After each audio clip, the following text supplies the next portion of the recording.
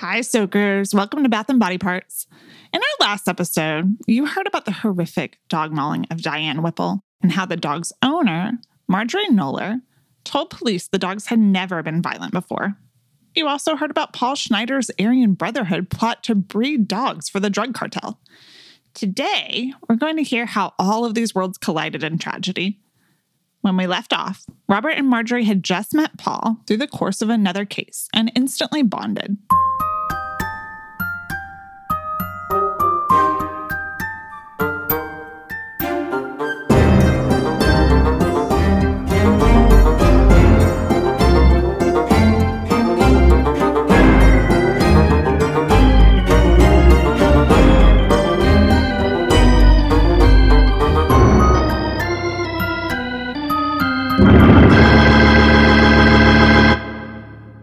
The following episode contains disturbing depictions of an animal attack, references to animal abuse, and mention of death of animals. Please use your discretion when listening. Now, at first, the relationship between Knoll and Knoller and Schneider was just one of mutual benefits. Knoll and Knoller filed 21 lawsuits within a year against the California Department of Corrections. They would meet often in person and write letters back and forth. Knoll ended up supplying Schneider with several locations of inmates who were targets of the Aryan Brotherhood, and they did end up being killed. But over the next few years, their relationship took a very strange turn. Police started noticing that the attorneys visited Pelican Bay way more often than normal. In their letters, they started to refer to themselves as, quote, the Triad. Marjorie and Robert appeared to believe that they could spiritually inhabit Paul's body. I can't, that's too much. It's too much. There's a lot. There's just a lot in this. Wow. Case. All three of them were fascinated with Arthurian legend, and the two lawyers referred to Paul as an ancient hero. So Paul, enlisted them to help get the dogs away from Janet. Marjorie and Robert would call and threaten Janet, telling her that they were going to sue her and have her entire farm taken away. They showed up and took pictures of the dogs chained up and sent them to Paul, who was growing more anxious and angry about the entire situation. He really needed those dogs. He had already set up plans with buyers who were involved in the Mexican drug cartel, and these were buyers, you do not want to disappoint. And he had arranged to sell the puppies for $1,000 each. Now, Janet is in a really tough situation. She was determined to keep her dogs. She loves Bane and Isis. Those are her babies. She is not sold on Hera and Fury, who she believes are causing lots of problems. Sure. But it's sort of an all or nothing deal. She doesn't really know what to do. And things were taking a bad turn at the farm. All of the dogs were becoming more aggressive and territorial. Hera broke out of her pen and killed Janet's daughter's cat.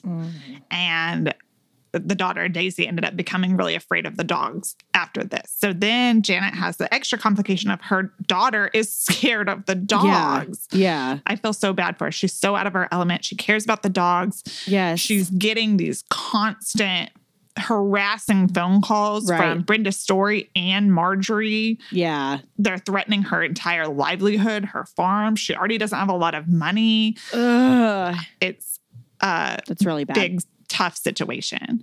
Now, Hera and Fury started killing sheep on Janet's farm, and Bane killed a rooster. In all, Hera killed 12 sheep. Wow. That's a lot. Yeah. And in dogs, there is something called a prey drive, where when they start to go after prey, that's all they can see. It's natural. It's not their fault. But definitely this is happening. And Janet's growing extremely overwhelmed with the entire situation. She ultimately blames Hera and Fury, who she always said were the aggressors. And even when Bane killed the rooster, she really didn't think it was his fault. She found Bane with the rooster in his mouth, but she kind of forced herself to believe that Hera had probably killed the rooster and Bane was carrying the rooster in his mouth. In fact, she thought that he was trying to help the rooster. Now, she's still trying to make this work. She's taking care of Isis's puppies at this point. She really did not want to lose her dogs. So she keeps buying fencing materials, building dog houses and pens and chains, trying to keep the dogs under control. She's getting these calls from Marjorie. She even enlists the help of a pro bono lawyer who tells her, look, you're shelling out all this money. Right. You don't know how to take care of these dogs. You're overwhelmed. You're stressed. You're losing your sheep. They're threatening you and your farm. Just let the dogs go. And Janet tells Marjorie, you don't even want these dogs. These dogs are out of control. She said that something was not right about Hira and even said that the dogs should be shot. Wow. Marjorie told her that she understood everything about the dogs and that they just needed proper training. And finally, Janet relented and told Marjorie that she could take the dogs. And this ended up being another ordeal because Marjorie didn't show up when she was supposed to and tried to force Janet to transport the dogs herself. And she responded by saying that she was going to charge them a kennel fee. Which, good for Janet. Yeah. Now, before they took the dogs, they enlisted a vet to come check them out and tell them what vaccinations needed to be done. The vet sent them an official letter stating that the dogs were a liability. They ignored this and paid him to vaccinate the dogs. When they did show up to take the dogs, they brought crates that were too small. Eventually, though, they finally came and took the dogs. Janet was devastated, but also relieved. That bittersweet, right? Again, she urged Marjorie to listen to her. These dogs were dangerous. She had seen this. Now, the dogs all had homes lined up.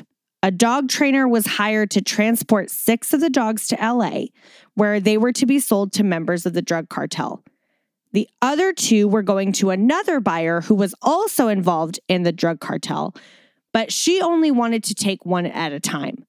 So in the meantime, Hira went to live with Robert and Marjorie, who at this point were fully wrapped up with Paul Schneider. What had started between Paul and Robert and Marjorie as just a mutually beneficial relationship had eventually started to take a sexual turn. This started with little hints and letters about Paul watching Marjorie and Robert engage in sexual acts. And when he kind of responded positively, this led to more and more and more. They would write detailed descriptions of potential threesomes. Marjorie and Robert would take pictures of themselves having sex and send them to Paul. And that's like just, I've always thought that like the mail that comes into prison like is read through and looked at. So are here's people, the thing. Are people seeing these pictures? Here's the thing. Because they are his lawyers, it doesn't get searched. A lot of their communication stays private because of attorney-client privilege. That makes sense. But oh my God, I just thought about this like poor person who like their job is to read the incoming mail and they open it and they... Well, talking about poor people that are unfortunately involved in this, there's a little detail that I left out of the script that's going to be news to you, Melanie. Oh, gosh. This wasn't just a letter writing relationship. They also would go visit Paul a lot. And because they were his attorneys, they were put in a private room. Now, it's a maximum security. They're still separated by plexiglass, but this is a private room. No. At one point after a visit, the room, quote, had to be hosed down. What? No. No. Sorry to everybody that just heard that. Oh, God. Oh, my God. Now, this started between the 3 of them, and this was this ongoing sexual thing between all of them. But Marjorie started really falling for Paul, and she started to write her own letters to him separate from Robert. And she and Paul even started learning French so that they could write letters privately where Robert could not discover what they were saying to each other. Wow, that's a commitment to this relationship here, learning a new language. It really is. I mean, Paul probably doesn't have much better to do except for toilet. toilet water paint. So he can get like the French dictionary from the prison library. But like, the fact that Marjorie is a lawyer. She's got like 21 lawsuits going on at a time, and she's still finding the time to learn French. So she's really, really wrapped up in Paul. Wow. Now, they're so intrinsically involved with Paul that when he asked them to help with this dog breeding drug cartel scheme, they are at this point doing whatever he says. And you have to hand it to Paul. He likely is manipulating this entire situation. Yes. I don't know if he's sexually interested in Robert and Marjorie or not, but this is a great relationship for him. Right. So after they bring Hira home, Robert and Marjorie really fell in love with her. And that wasn't exactly supposed to happen because Hira is promised to somebody else. Yeah. But it just happened. They would walk her off a leash. Don't do that. A 100-pound dog who has been bred for fighting and don't do it. Raised on this farm. No. Oh my gosh. They started to view her as their baby. And a few months later, Paul got word that Bane was being mistreated by members of the drug cartel. So he sent Marjorie and Robert to get him, and he joined them at their apartment. So they're sending all of these sexual triad letters this whole time. And they're also sending letters about Bane and Hira and photos to Paul because he wants to know everything about the dogs.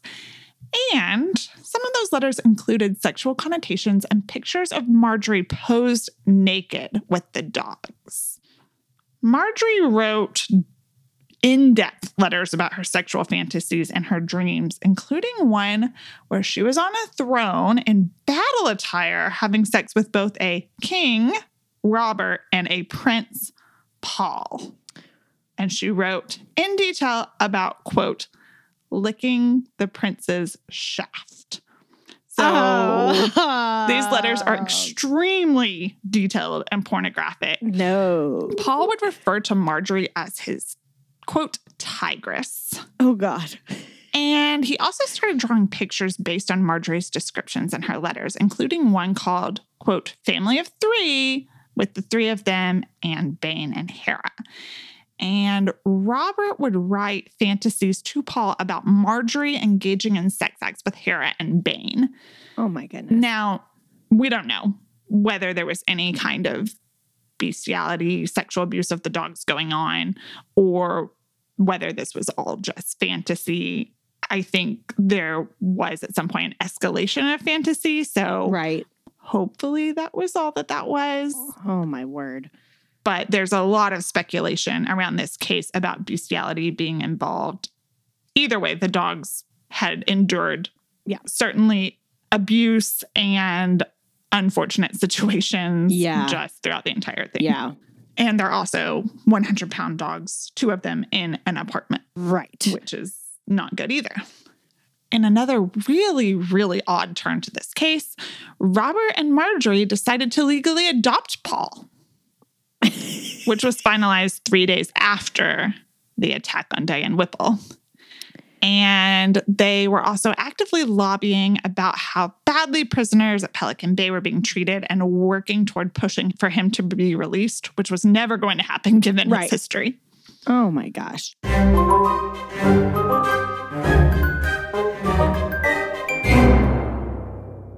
As far as Marjorie and Robert were concerned, the dogs were a great addition to their home.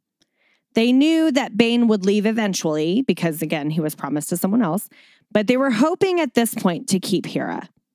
And especially after they were told that she couldn't breed due to medical reasons. They used money from Paul's, quote, dog-o-war fund for vet bills. Which is what he was calling his breeding ring. Yeah. They were thrilled to have Hira.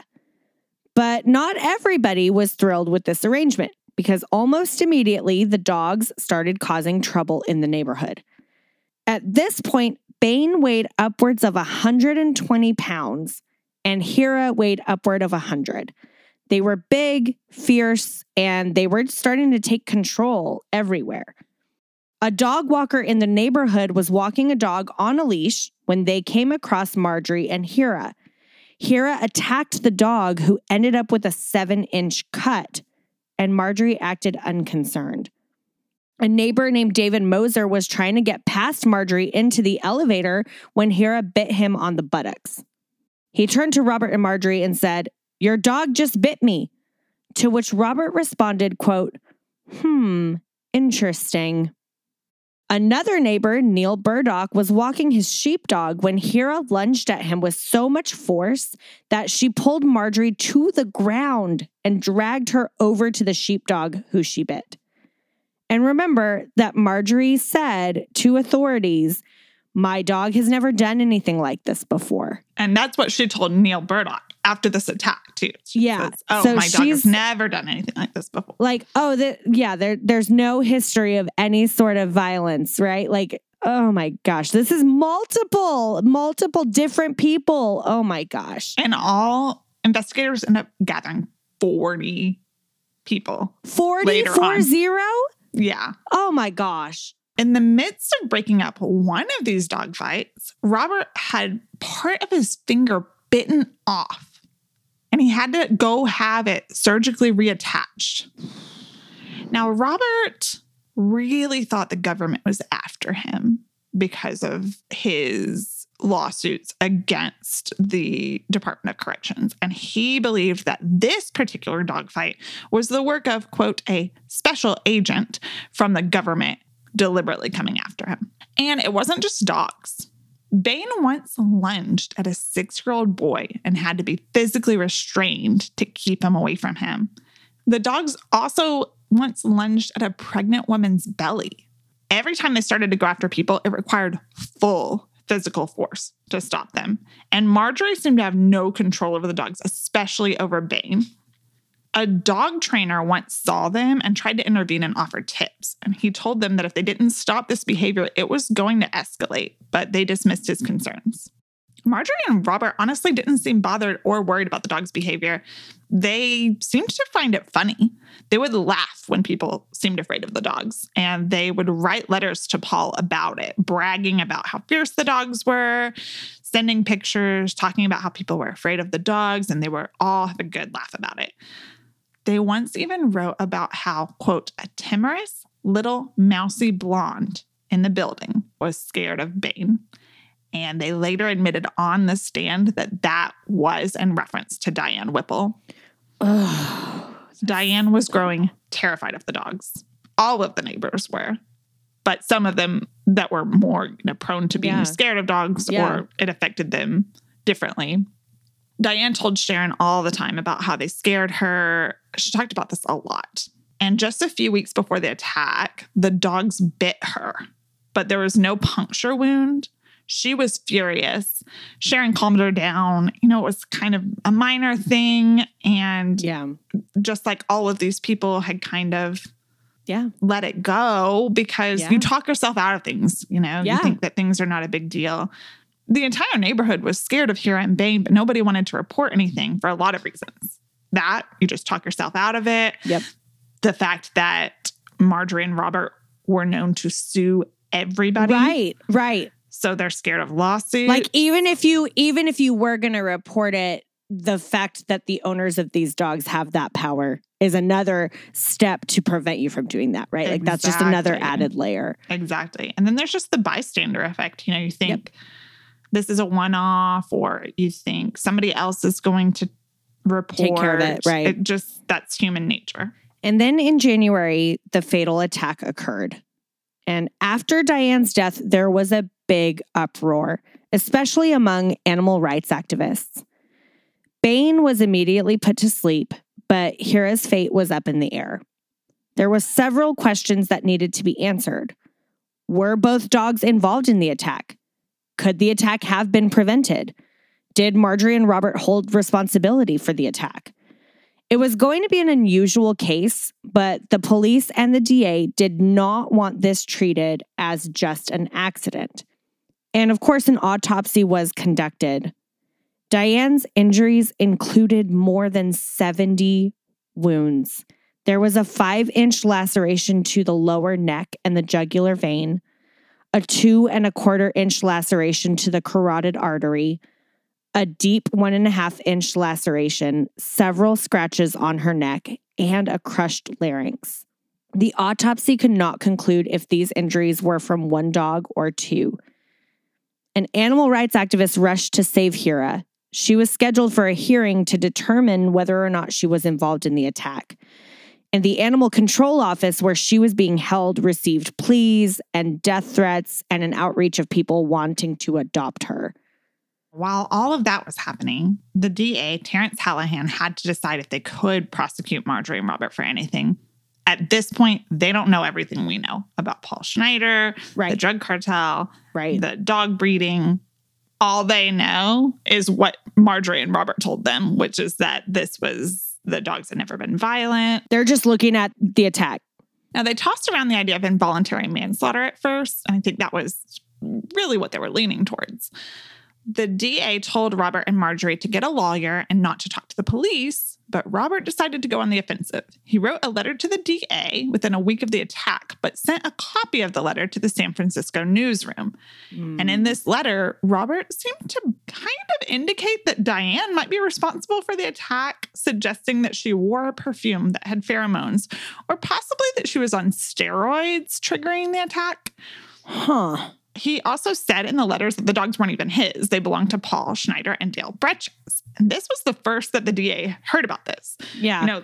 Paul Schneider's being monitored. Yeah, they know who he is. But it's not like every police officer or even the DA knows. Right. It's not like that. These are completely separate entities. Totally. So now you're just revealing that information yourself, right? Exactly. And now this made them take the case even more seriously. And if they had never brought that up to the DA, he might not have ever even known about it because, again, there would be no reason for him to even look at that. Yep.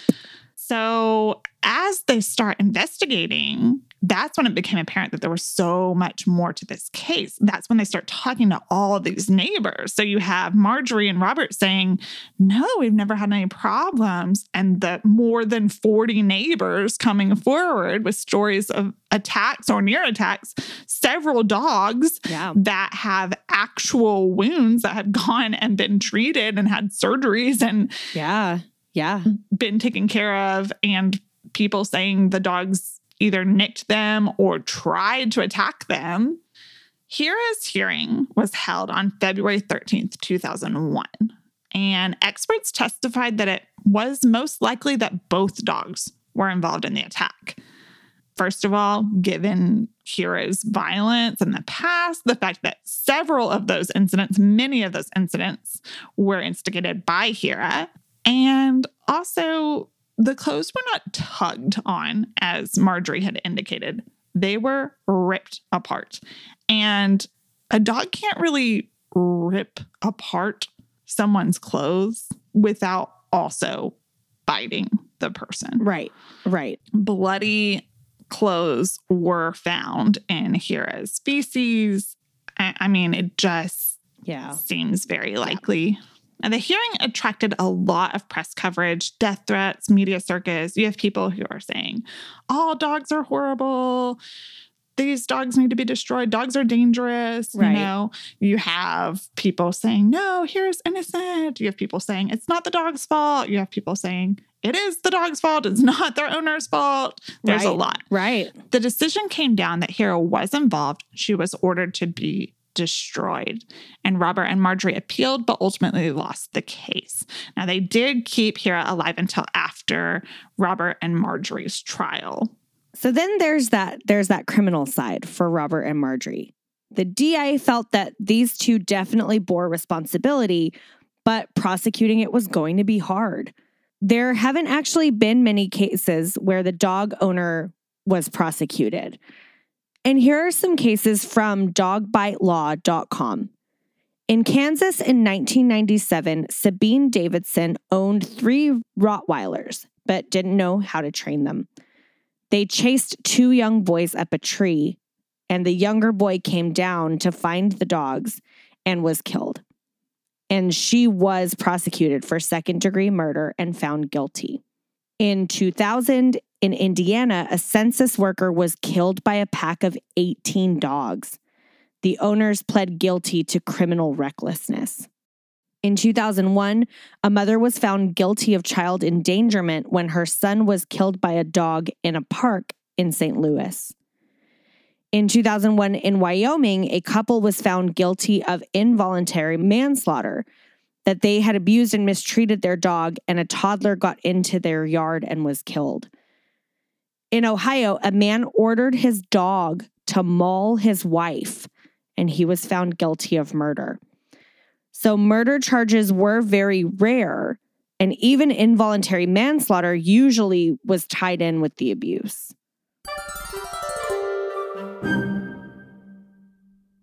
If you'd like to support the podcast, get access to bonus content and extra mini true crime cases, plus get access to our exclusive Bath & Body Parts bath bombs, we'd love to have you join our Patreon as a soaker, super soaker, or bath bomber. Visit patreon.com/Bath & Body Parts to learn more. Sharon Smith felt that the police and the DA weren't moving with enough urgency. She actually hired her own lawyer to kind of push for more action. He asked her what her goal was. Does she want a civil case? Does she want to push for criminal charges? He told her that she would not qualify to sue for wrongful death because same-sex partners at this time did not fall under that law. She said, I don't really care. I want you to push for higher charges. But that also didn't really ring okay with her. Right. So she's like, let's focus on this, push for the higher charges. But this really prompted her to feel that this was wrong and to want to push for changes in that direction as well, because she was like, this is my partner. Right. You tell me that I don't qualify for wrongful death. That wasn't even on her radar, but to hear that she didn't qualify was kind of a punch in the gut. Yeah. Now, ultimately, the DA felt strongly that they needed to pursue murder charges with this case. They had enough reason to believe that Robert and Marjorie had acted so irresponsibly that they were responsible for this attack. The DA first appointed Kim Guilfoyle to the case. And do you know who that is?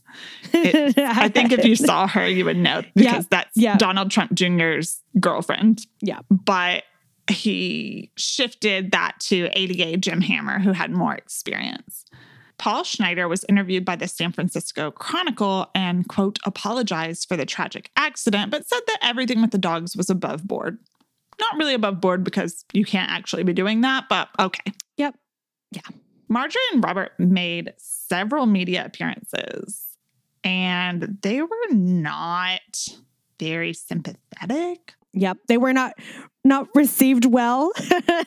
They did not do themselves any favors. They appeared on Good Morning America, and they just seemed completely lacking in remorse. They didn't care. Marjorie said on that appearance that she would not consider what happened an attack. Okay. And that she did everything humanly possible to stop it. Okay. I don't know what else you would possibly call it. Right. Okay. As the police gathered evidence, there was some level of concern with many of the letters between Marjorie and Robert and Paul Schneider falling under attorney-client privilege. But a judge allowed that most of the letters could be read by police and that they didn't qualify under that privilege. And that's when all of the sexual evidence was discovered. And when that hit the public, all hell broke loose. Oh, I mean, you can imagine oh my gosh. Headlines. This is the biggest media circus of all time. Right. People talking about bestiality, this sexual triad, drug Arthurian cartel, legend. Arthurian legend. There's so much here. So much. But ultimately, all of the sexual letters and the sex-related information was barred from the trial. It really didn't have direct bearing on the case, and a judge ruled that it would be prejudiciary. I mean, I get that. That totally makes sense to me. Paul himself was also blocked from testifying. He was considered too dangerous to bring into a courtroom after the stabbing of the defense attorney in the earlier trial. And I totally get that. The grand jury had to decide whether or not Marjorie could be indicted for second-degree murder. Now, second-degree murder didn't have to involve ill will, just that they put anybody in the vicinity in danger of grave bodily harm. And this really does become crucial to this case because I don't think a single person looking at this case would say that they hadn't acted irresponsibly. Right. The question is, could they have known that this was actually possible? Does them knowing that their dogs are dangerous give them responsibility? Right. Can that qualify for second-degree murder? Did they know that they were putting people in grave bodily harm or not? And that is ultimately what they would have to prove. Yeah. They heard evidence about the injuries, about neighbors being intimidated by the dogs, about the near misses on so many attacks, and how they would, these dogs would lunge, and that the neighbors were praying that they wouldn't get free, and that several of them even feared for their lives. Marjorie would scream over people in court and called Kim Guilfoyle a liar. And she also testified on her behalf at the grand jury trial, which is highly unusual. Yeah, to have someone testify for themselves at the grand jury trial is extremely unusual. Yeah. At one point, she had a, quote, panic attack and couldn't move, and she had to be removed from the courtroom. That gave me Candace Michelle Mossler. Michelle McDonald vibes. That too. What that gave me. Yes, Michelle McDonald, and I was going to say Candace Mossler. Remember, she would have these like fits of attacks whenever they would talk about her having sex with her nephew. Yes. Now, Marjorie and Robert insisted that they could not have prevented the attack, and that Bain and Hera were not dangerous, and that Marjorie was basically a hero for her part.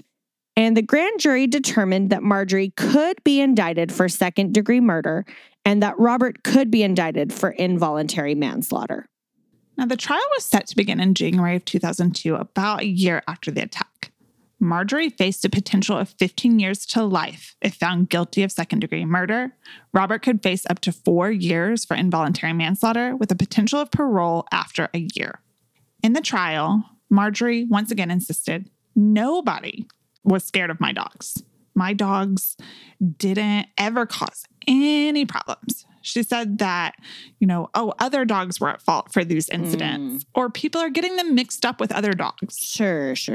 40 people got mixed up with other dogs. Okay. Marjorie told her version of what happened, that Bain had gotten out and immediately started to, quote, react negatively to Diane, who she says just stood staring at her from her open doorway. Okay. Yes.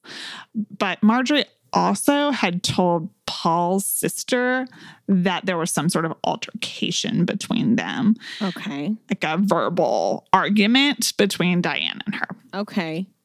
Marjorie said that she used her body to shield Diane from the attack and that she did everything in her ability to restrain the dogs.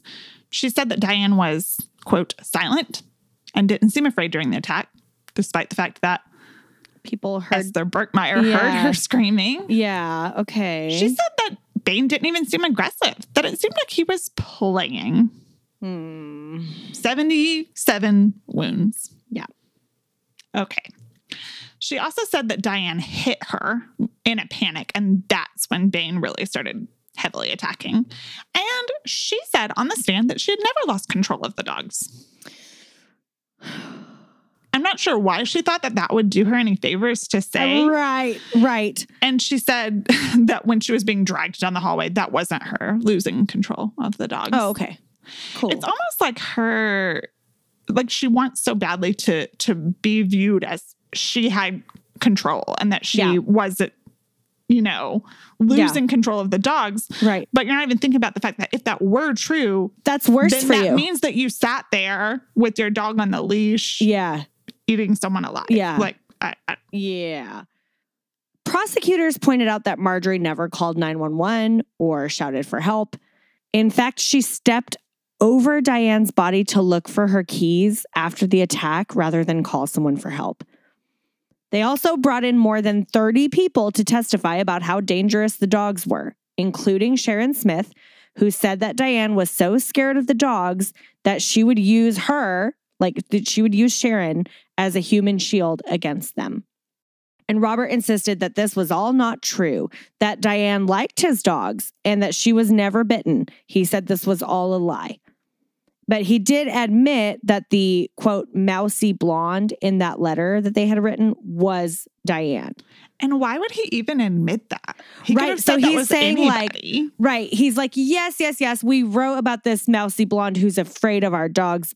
But even though it was Diane, she wasn't afraid of the dogs. Right. Like he's not making any sense. No, it's so interesting to kind of get in their head. And we'll talk more about them later. Yeah. Marjorie's lawyer, Nedra Ruiz, was very dramatic. She physically reenacted what had happened, showing how Marjorie was a hero trying to protect Diane. And at one point, she told Sharon Smith, quote, "If you had let Diane make a complaint to the police, she might be alive." Oof. Fuck you, Nedra Ruiz. I mean, God. Needless to say, people did not like that. The jury did not like that. Nobody would like you saying that to the spouse of the victim. What on earth? Oh, my God. Ruiz questioned why nobody reported the dogs if they were so afraid of them. And at one point, Ruiz kicked the jury box. She got so animated in her testimony that she kicked the jury box. I'm not really sure, again, why she would think that was a good idea. But she was well known for her theatrics and her over-the-top style. Right. Now, ultimately, this case would come down to whether the jury could feel any sympathy toward Marjorie, whether they believed that she knew that the dogs were dangerous, or if she really believed that they weren't. You know, how responsible are you for keeping people safe from them? Yeah. The jury returned a verdict. Marjorie was found guilty of second-degree murder. Robert was found guilty of involuntary manslaughter. And this marked the first time in California history that this happened where a dog owner was convicted of murder in a dog mauling case. But the case wasn't over. The sentencing still needed to happen. And at the sentencing hearing, Sharon Smith and Diane's mother gave victim impact statements, very emotional. Judge James Warren verbally scolded Marjorie, saying, "You knew these dogs were dangerous. You didn't do what you needed to do to keep people safe." He asked her to give an apology to Sharon Smith, and she just sat there. She refused to give an apology. Oh my God. But then he did something shocking. He said that Marjorie couldn't have known with certainty that day anything dangerous would happen, and therefore she wasn't guilty of murder. So he threw out the murder conviction and reduced the charge to manslaughter. He said that because there was no malice aforethought involved, the murder charge was wrong. And he sentenced her to 4 years max with parole eligibility after just 14 months. In September of 2003, Robert was released on parole. On January 1st, 2004, Marjorie was released on parole. However, while Marjorie was serving her sentence, her case was being appealed. And eventually it went to the Supreme Court. And they ruled that the basis for overturning the conviction was wrong. She didn't have to know the dog was likely to kill, just that they were potentially lethal. And this could be, quote, conscious disregard of the danger to human life. So the case now fell to Judge Charlotte Woolard, and she came down hard on Marjorie. On September 22nd, 2008, Marjorie's second-degree murder charge was reinstated, and she was sentenced to 15 years to life. Marjorie was up for parole in 2019. Largely because of her lack of remorse, this was denied, and she is still in prison. This case in part led to two major legal changes. The first was the result of Sharon Smith. She became a gay rights activist and helped push for a change in the law that would allow same-sex partners to sue for wrongful death. And on August 9th, 2001, she became the first same-sex partner to be recognized as a surviving spouse in a wrongful death case. And that's according to the American Bar Organization. The second was that a bill was passed that held caretakers of animals, not just owners, criminally responsible for their actions. Oof. And that is our case. So let's get into our thoughts on it. Yes. First of all, the triad and everything that even remotely touches that gives me the heebie-jeebies. Like, I feel like I need to take a shower when I think about it. Oh my gosh. I cannot. Like, there's just so much. It is so cringy. That is so strange and cringe and like. It's so cringe. We're not here to kink shame people that are into like Arthurian legend and that's whatever. All of those things. But like, you're the lawyers. Yes. It's just not. It's so. And just like sending pictures and like the naked posing with the dogs and gosh. Like all of these really gross things happened between really the triad. Gross. If you like reading true crime novels, read Red Zone. There is a lot. I think Aphrodite Jones read a lot of these letters, and oh my gosh, there's a lot in the book. So she did you a favor. She didn't include a lot of the excerpts, but she gives some good descriptions in there. God. I would also like to talk about just the dog element. This is a different kind of case for us. Yeah. I do believe, even being somebody who has had a fear of dogs for most of my life and has kind of recently come out of that really because of my beautiful niece and nephew dog that are the cutest, sweetest. Yes. Should there be a criminal responsibility of dog owners? If you're going to own a dog, you have to do it responsibly, like a gun or anything else. I mean, if you knew that your dogs are dangerous, yes, you're responsible. There were just so many steps like along the way that they could have taken. You have a vet saying that they're a liability. You have a dog behavior specialist saying like, you need to get them trained or else it's going to get to a point of no return where you've missed the window. And along with all the people who are obviously afraid of them and everything, there are just so many opportunities that they had. And being lawyers, they had the financial means to get their dogs trained and get them what they needed. Absolutely. They also had these 2 extremely large dogs in an apartment in San Francisco. So like, I don't know how good the environment, you know what I mean? Like there were just so many different things that they could have done that they chose not to do. And I think that they are held criminally responsible.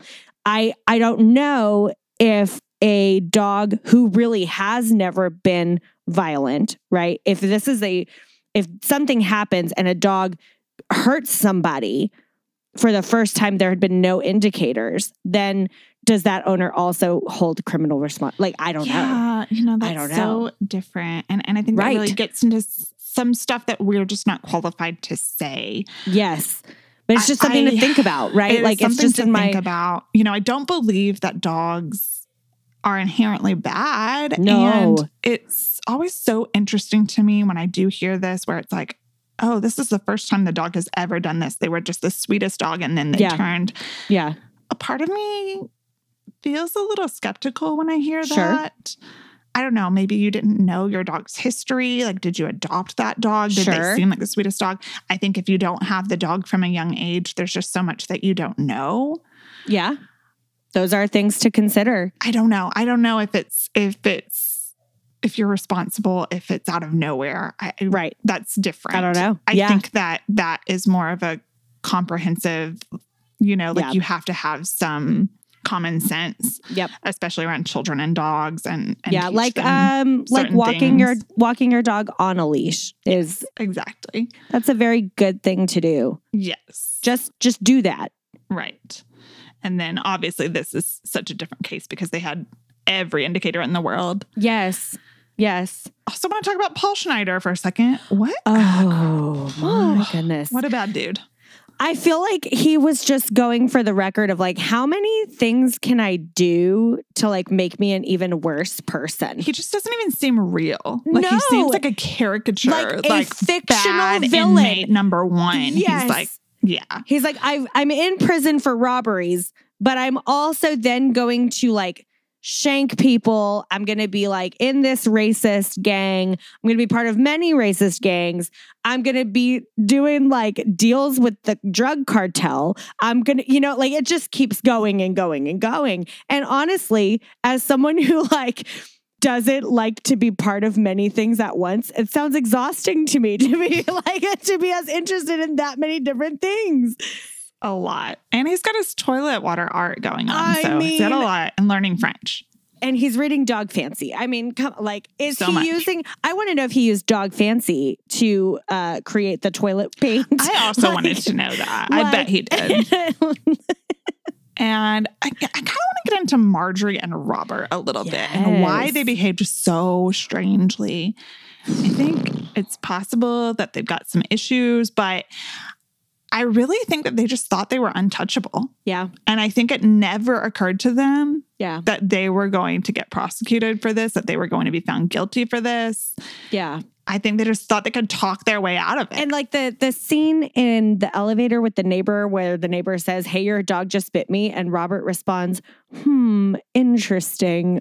Are you even a person? I don't like who are you that you're so detached from? There's like a detachment from reality here, right? Like, oh, I'm the hero. I put my body in between. Like, but there's so, I don't know. They just don't seem like they have all their marbles together. I don't know. And just the absolute lack of sympathy, which is really the last thing that I want to talk about, is just obviously how. Oh my gosh.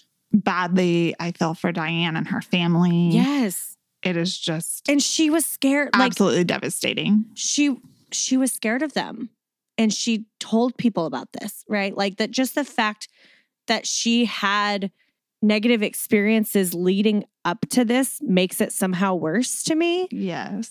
And like the saddest part of this to me is that she stayed alive for an hour after her surgery to see Sharon. And like, to me, that it's the summation of their beautiful relationship that they did get to have this goodbye. And I'm sure that fueled Sharon's activism for the future.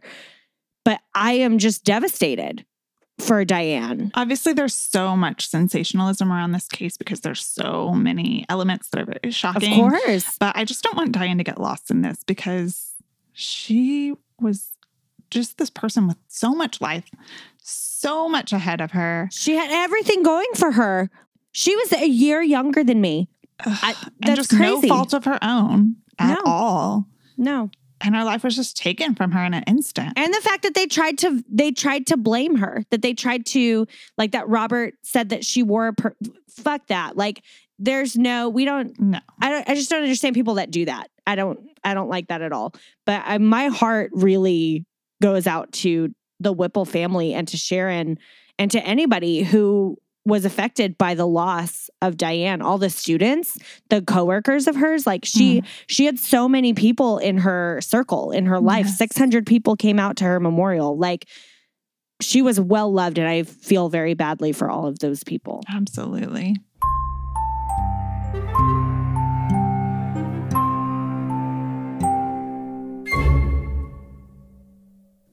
So that is the case of Diane Whipple's death. Diane Whipple's, rightfully, I will say, murder. Yep.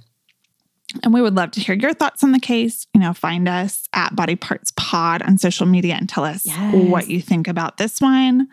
And now it's time for self-care and prepare. So for my self-care tip, it's actually two-part, and it comes with a story.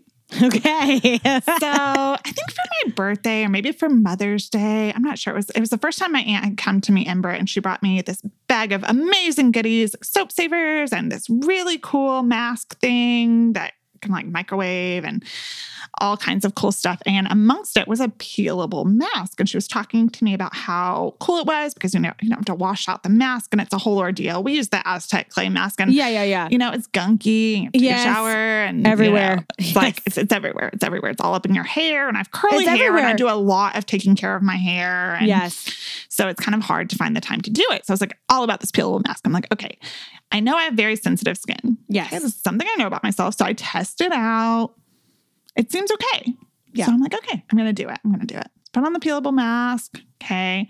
There's a lovely, really funny picture of me because this mask is black. And I don't know, my husband just thought it was hilarious. And so he snapped a picture of me. It is currently Melanie's husband's background on his phone. If y'all wanted to know like how tight the three of us were, like when I say that I do the podcast with my best friends, like I actually really mean that, to the point of where like my husband's screensaver on his phone, his lock screen, is the photo of Cassie in this peelable mask.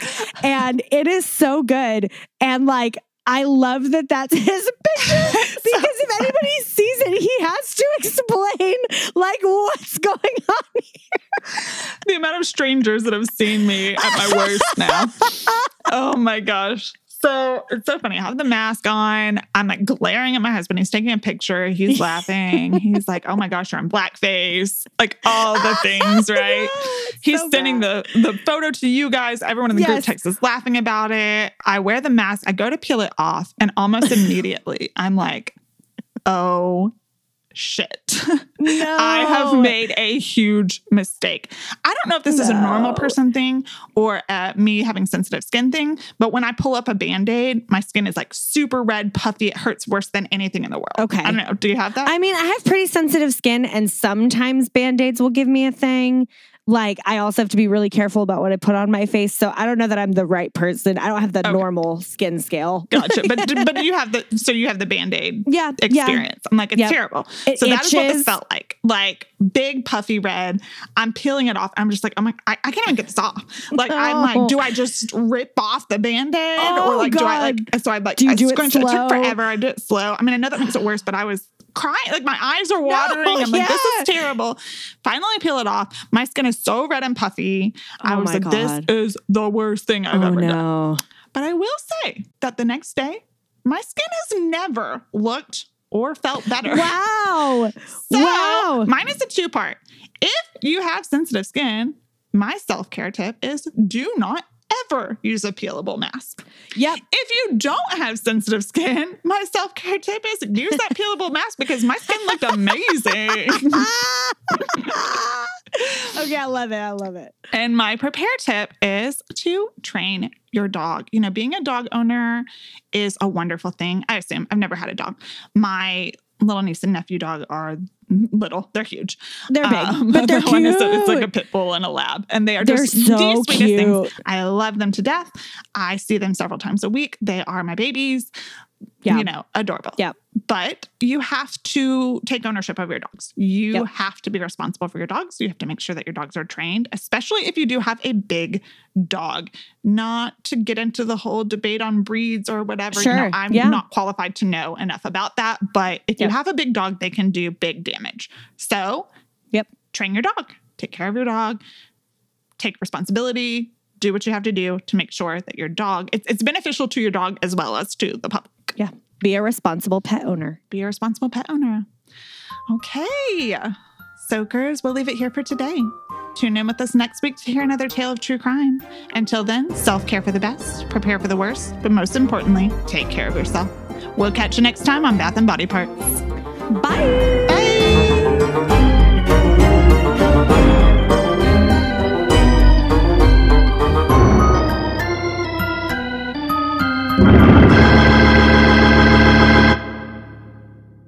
In the mood for some Bath and Body Parts merch? Snag your shirts, mugs, fanny packs, towels, and more at bathandbodypartspodcast.com/merch. If you'd like to support the show and get access to VIP perks like ad-free content, early access to episodes, and extra episodes each month, along with special segments and exclusive merch, including the Bath and Body Parts Bath Bomb, you can become a soaker, super soaker, or bath bomber on our Patreon. Just visit patreon.com/bathandbodyparts to get started.